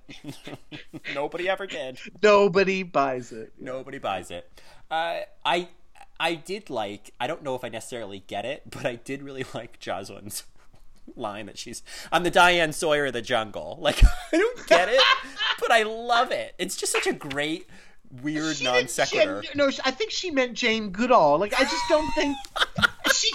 She did not put the two together. No. The Diane Sawyer of the jungle. Because she says, I'm friends with all the animals and then I skin them and kill them. And it's like, when does Diane Sawyer ever leave Diane alone? Skin them and kill them. Oh, I'm the Diane Sawyer of the jungle. I just love that line. Me too, Mary. Yeah. Things I aspire to be. The Diane Sawyer of a jungle. Diane Sawyer of the jungle.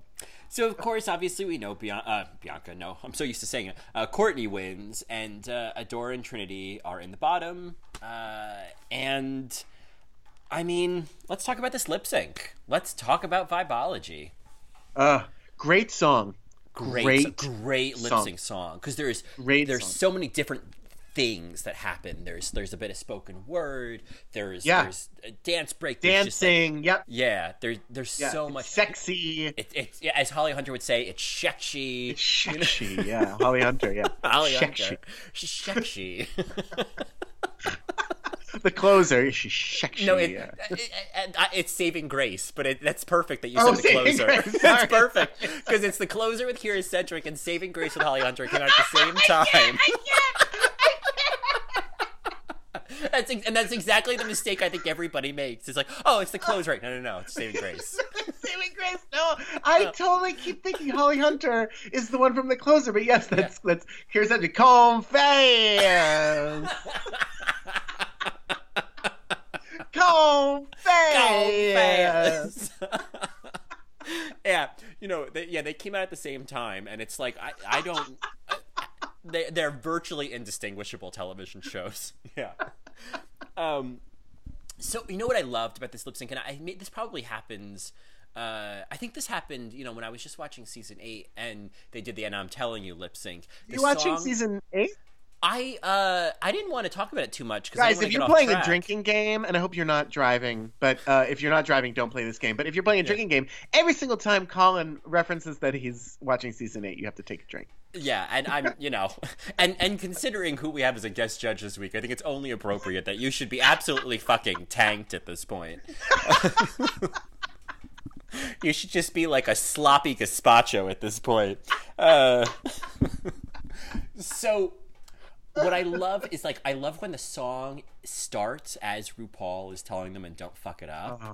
Oh, I just love it. There's this drama of, the it starts to play up. It's just and don't fuck it up. It's, oh my God. There's something about that I was just oh my, it just felt like, oh, we're gonna have a good lip sync. We're gonna get into something good. This is gonna be good. It. Yes. And, this is, we talk about this in other lip syncs, of course, the Dita Ritz one. It's I would love to see, or with the Trinity Milk one, I would love to see the uncut version of the lip sync.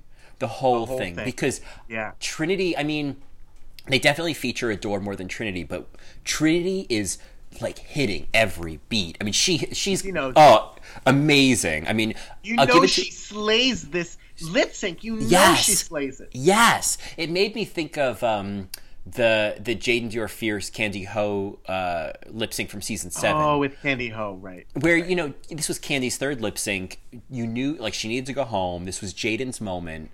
And Jaden doesn't necessarily do a bad job, but Candy killed that lip sync. Yeah, because I hope you brought a sweet tooth because Candy. yeah, and yeah. Oh God, I can't even add to it because I just hate Candy Ho's. Candy Ho's, her taglines always sound like a Google Translate. It's something's not quite. Something didn't quite land about this one. When Facebook offers to translate for you, you're like, oh, that's not quite what it said, but okay.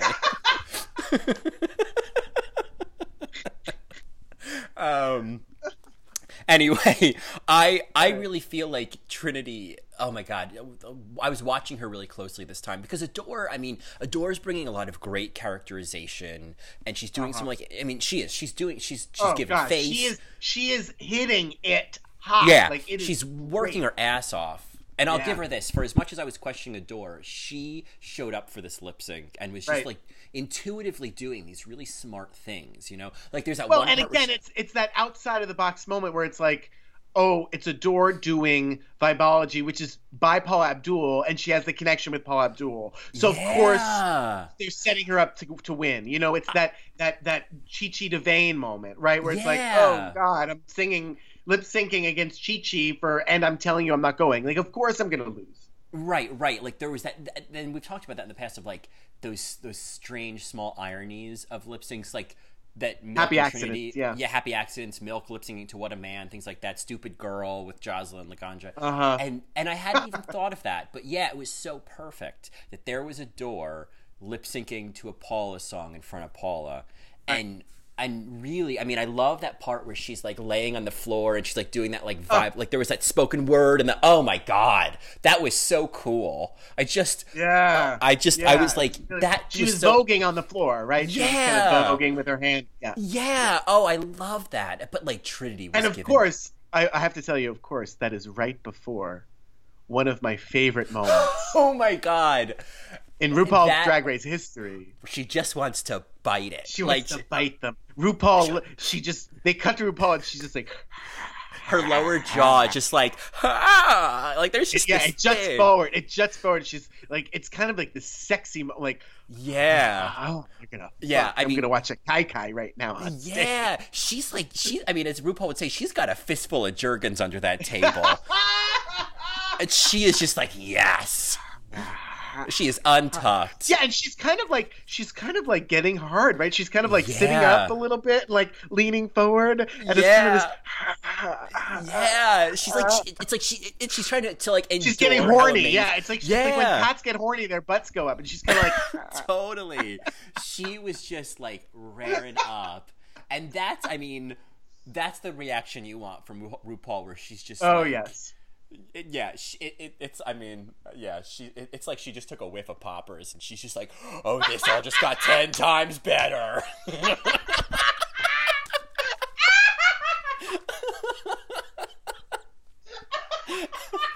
This all just went all out.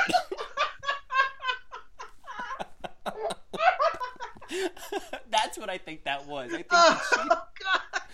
I think that she just cracked open a video head cleaner. You know what I'm saying, Mary? The nail polish remover. Oh, she got that blood rush. Oh, God. Oh, God. Oh, what is it? Platinum silver? Yeah. Yeah, she got that rush. Oh, man. Ooh, so, Colin. All right. Yeah. Oh, our poor Sister Mary's. Our Sister Mary. Sister Mary, this is an order of sisters that, we yeah.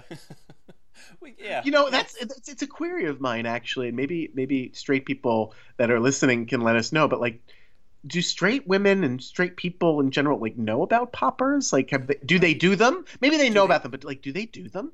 Like, do straight people use poppers too? Because because they have anal sex, and and it's not only for anal sex, I don't know. I mean, it helps, but certainly, it's I mean, I think it's one of those things where it's like, let's just elevate things for 30 seconds. Let's just have a casual popper. No, it's totally. I that's a good question. Is like, do straight people?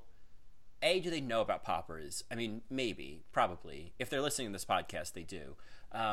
But two, do they use them? And I guess the next question I'd have to ask is like, I know what they do, but I like if a woman is using them, what is the effect? You know what I mean? Like, I know what it feels like for a man. Will it be different?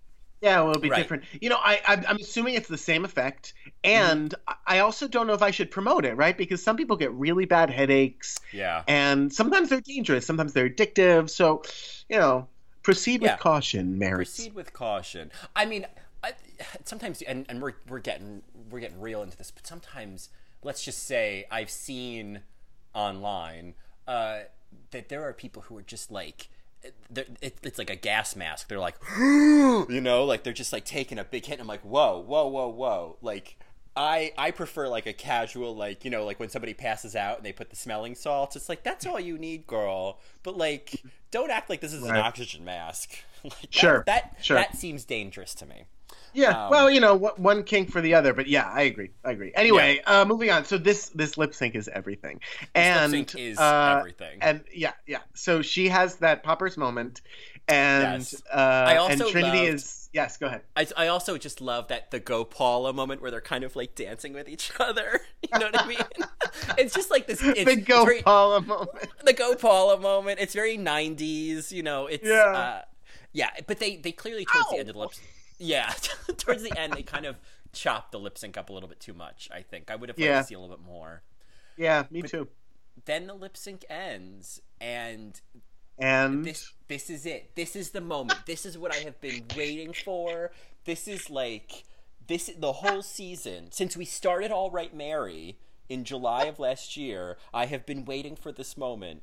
And it is Paula Abdul. She is clapping with a sort of like a seal-like motion. A seal. She's like a seal that just took a hit of poppers. She's like, and she's there is just this sloppy swaying. That was the best. That was the best. It's just amazing. I don't. It's like she finally just can't hold it together anymore. Right. Like, I imagine overflowing. Like, they stopped filming. They're like, Paul, do you wanna you wanna lay down for a minute, girl? You good, girl? That like she's like, can you edit that out? Right.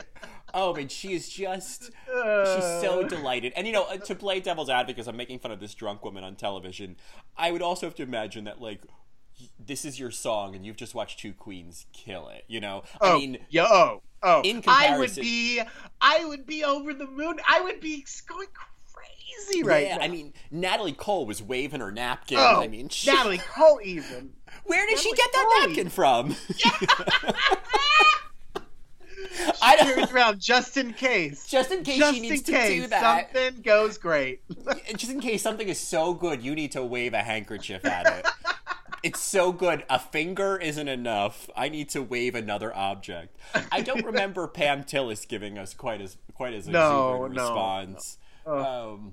But yeah, I mean, well, that would be an interesting thing to talk about. Is the lip syncs where the performer was there?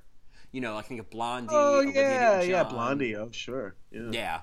Lip syncs where because that was I just saw that recently. I don't remember what season it was, but I know they were on it. That's season 8. Season 8. That's right.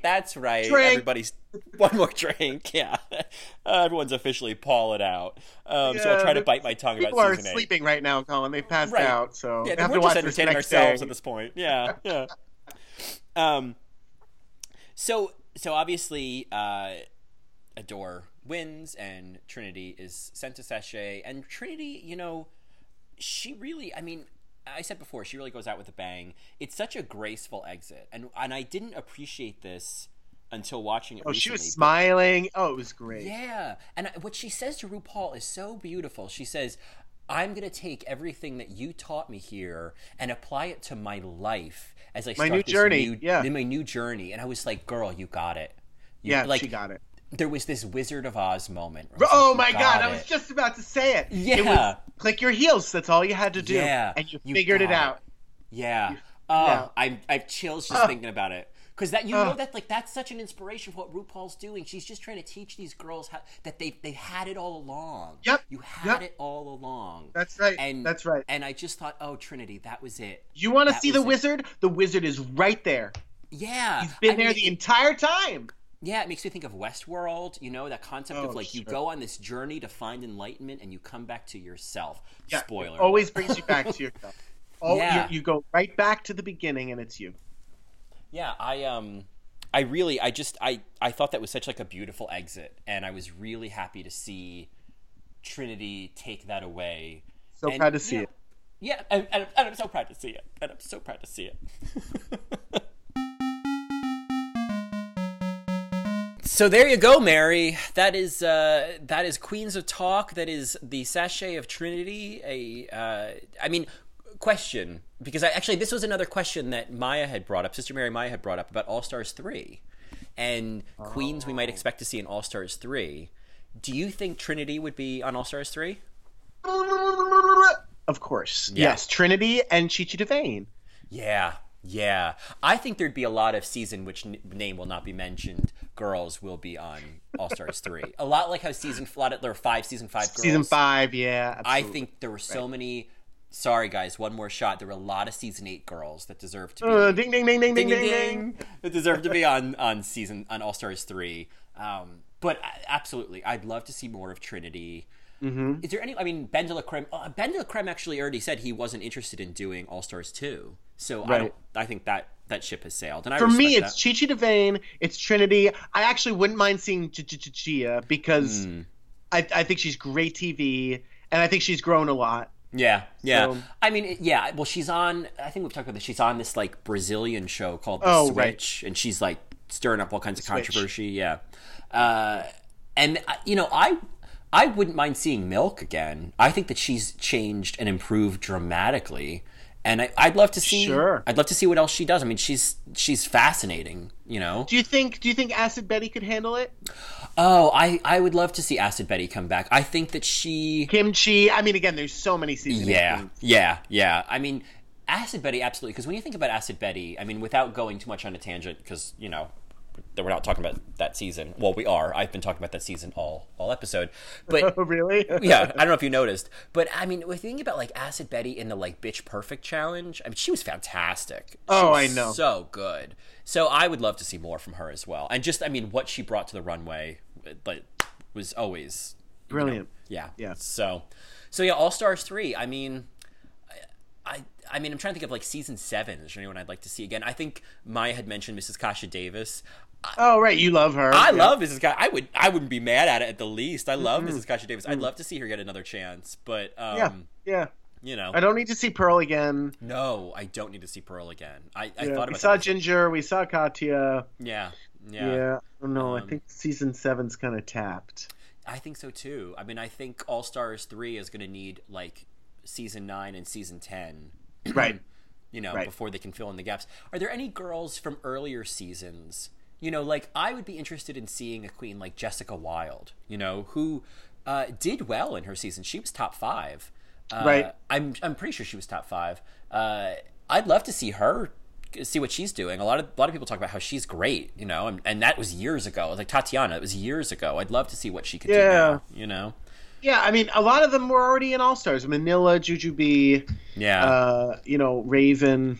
I'd love to see Delta work again because I love Delta work. You love Delta work. I really do. Yeah, I love Delta work. It's interesting to think about All Stars 3, but it's like it's probably it probably is way too soon just because so many of the seasons have been tapped and because I'm sure there are a lot of girls like Ben de la Creme who are not interested. Like, no. Yeah, no, I don't need to do this again. Yeah. Right. So I get it. But anyway, I think that's all we've got for today. Is there anything else you feel like these Marys need to know about? Well, they should definitely email us their thoughts on anything from this episode or ever. Just even if you want to introduce yourself and let us know you're listening. Yeah. You could email us at allrightmarypodcast@gmail.com. Yeah, and our Twitter is coming. We have secured the handle. It's at allrightmary, all one word. So if you want to jump online and get ahead of the curve, we have not posted anything yet. I think we do know what our first post is going to be, so maybe we'll get that up. Now is a good time. But if you want to get up, I'm very excited to start doing Twitter. I think it's going to be a great compliment to so many of the things we talk about on here and giving extra context and extra references. And as you've talked about, annotating the what's the teas. There's so many great references in there that are worth knowing, are worth getting. Yeah. So if you have not caught this week's episode of What's the Tea with Niecy Nash, it's so good. This podcast keeps getting better. Niecy Nash is so fabulous to listen to. Her story is great. She has great ideas. She's flappy at the mouth. Yeah, she's great on the mic. Yeah, Niecy Nash. She's one of those people that there are certain actors and actresses who she's a class act. She's a class act. And I never really fully appreciated. Yeah, she's done so much. And when I think about it, there's 4 different things I've loved her in. I loved her in Getting On. I loved her in Reno 911. Right. I thought that show, Clean House was super entertaining. She was the best part of it. And yeah, and she's now on this new show Claws, which I was like, okay, I want to see that. Yeah, that sounds great. Yeah. You're in it? Great. She's a great guest, and her story is incredible. Oh my God, about her mother. Yeah. It's a great episode. Her brother. Oh my God. My God. Yeah, really. She's one of those people that's like, oh, I never gave you as much credit as you're due. You're not just this character. And I can't believe that the ass on Reno 911 isn't hers. Oh yeah, I was like, oh okay, talk about drag. I mean, she does drag. I love when I see examples of women doing drag consciously. Yeah. And they know that they're putting on this feminine ideal. Yeah. Right? This ideal or idea, right? Right. Oh, right. It's fabulous. Yeah, that's a great point. And she was, I don't remember which episode she was a guest judge on, but yeah, she was on Drag Race at one point. So I'm going to go hunt down that episode. Good idea. But anyway, folks, so certainly check out What's the Tea. And while you're in the business of checking out podcasts, you could also subscribe to us on iTunes so you can follow along and make sure you don't miss an episode every week. And while you're at it, we have a couple really great reviews. We'd love to see more because we'd love to hear what you like, what you don't like, that you like it, that you're out there, and help other people find the podcast. I can't tell you how good it felt to hear from people this week and to oh my God, know you guys are out there and we're so great. Feeling what we're doing. So it just makes us want to make this podcast better and keep doing the work. You know what I'm saying, Mary? Work. But anyway, that's all, my friends. And with that, I say bye. All right, Mary. Bye. Bye.